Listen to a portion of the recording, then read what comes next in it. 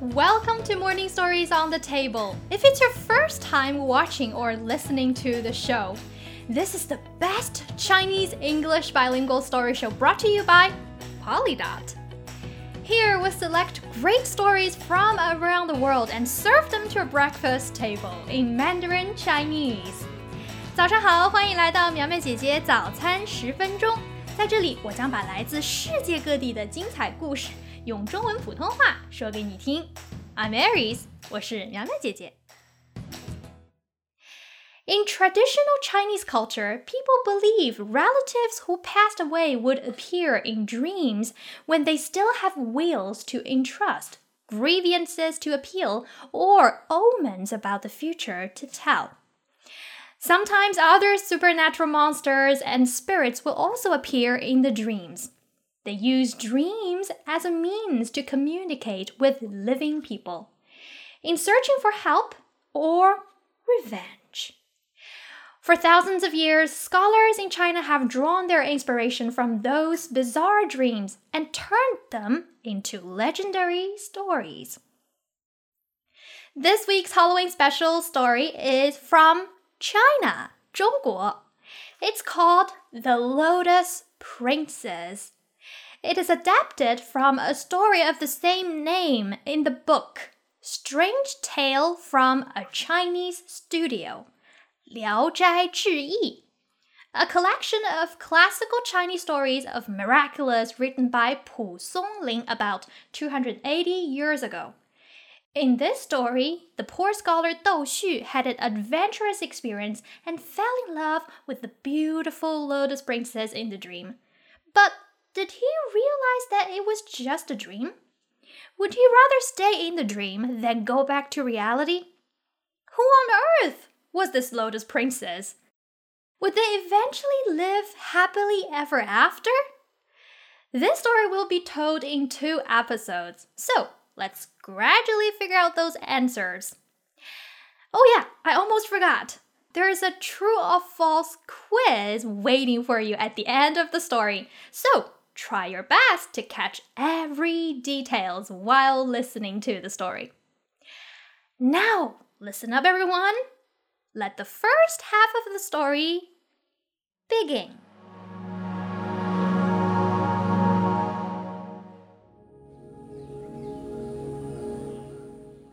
莲花公主上。很久以前，在山东胶州有一个叫窦旭的人。有一天，正在睡午觉的窦旭看见一个穿着女官衣服的人站在他的床前走来走去，好像有什么话想说，但又不敢靠近。有事儿吗？窦旭问他。我家主人有请，女官回答道。你家主人是谁啊？窦旭又问。我家主人住在附近，您跟我去了就知道了。女官回答。虽然觉得奇怪，但窦旭还是跟着女官去了。走出庭院，转过墙角，便看到亭台楼阁，一个房檐接着一个房檐，曲曲折折地向前延伸。窦旭跟在女官身后，一会儿往左转，一会儿往右转，转得都晕了，方向什么的早就搞不清楚了。看着前面依旧望不到头的回廊，窦旭觉得自己是不是已经离开人间，穿越到另外一个世界去了。终于，他们来到了一座气派的宫殿。窦旭一边一级一级往台阶上走，一边不停地与两边站着的侍卫拱手示意。上到最后一级台阶后，他终于看到了女官口中的那个主人。他穿着一身龙袍，站在最中间，周围呢跟着一群王公大臣、宫女侍从。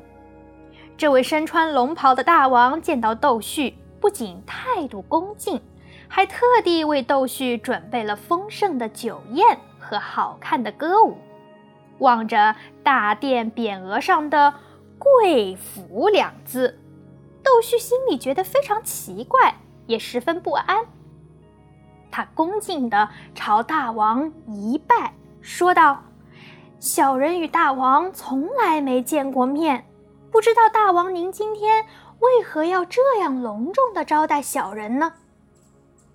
大王笑着回道：哈哈，朕很早就听闻先生家族世代清廉，品德高洁，十分仰慕啊，一直希望能够和先生见上一面啊。先生不用紧张，也不必客气，想吃什么想喝什么啊，都随时吩咐就好了。窦旭虽然觉得奇怪，但也只能点头应是。于是大家便都开怀畅饮起来。喝了几杯美酒，吃了几盘好菜后，大王对在场的人说：哈哈，难得今日如此高兴，不如咱们来对对联吧。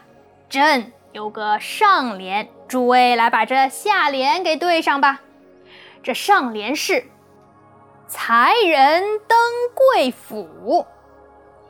其他的官员大臣们还在思考，窦旭便答道：君子爱莲花。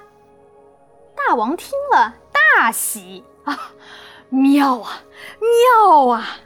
莲花是朕公主的小名，你这下联之中提到了莲花，看来是和公主颇有缘分呐。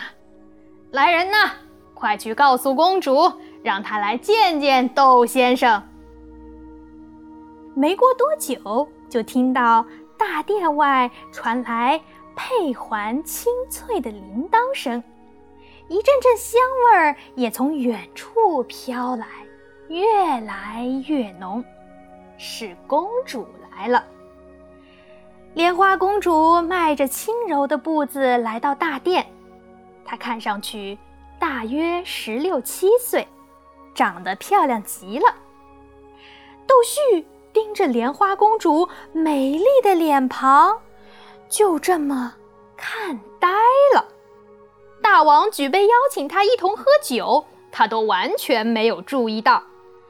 看到窦旭的样子，大王似乎也明白了什么，便对窦旭说：朕女儿与你十分般配，只可惜你们不是同类呀。完全没有注意到大王的窦旭还是痴痴地看着莲花公主，眼睛都不眨一下，直到坐在旁边的人踩了他一脚，他才回过神来咳嗽了2声，赶忙离开座位，一脸惭愧地对大王说：承蒙大王如此热情招待，小人没忍住多喝了几杯，恐怕已经有些醉了，如果有失礼的地方，还请大王宽恕。大王国事繁忙，小人也差不多该告辞了。大王一听，也连忙离开座位，走到窦旭面前对他说：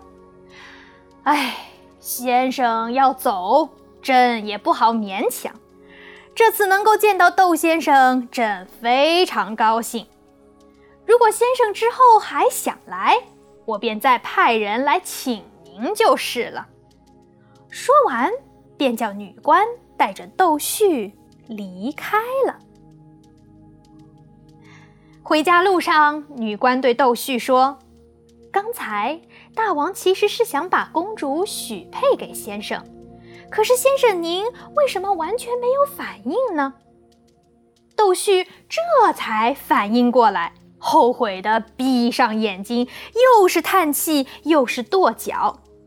可就在眼睛重新睁开的下一秒，窦旭却发现自己躺在自己的床上，而那个女官也早就不见了。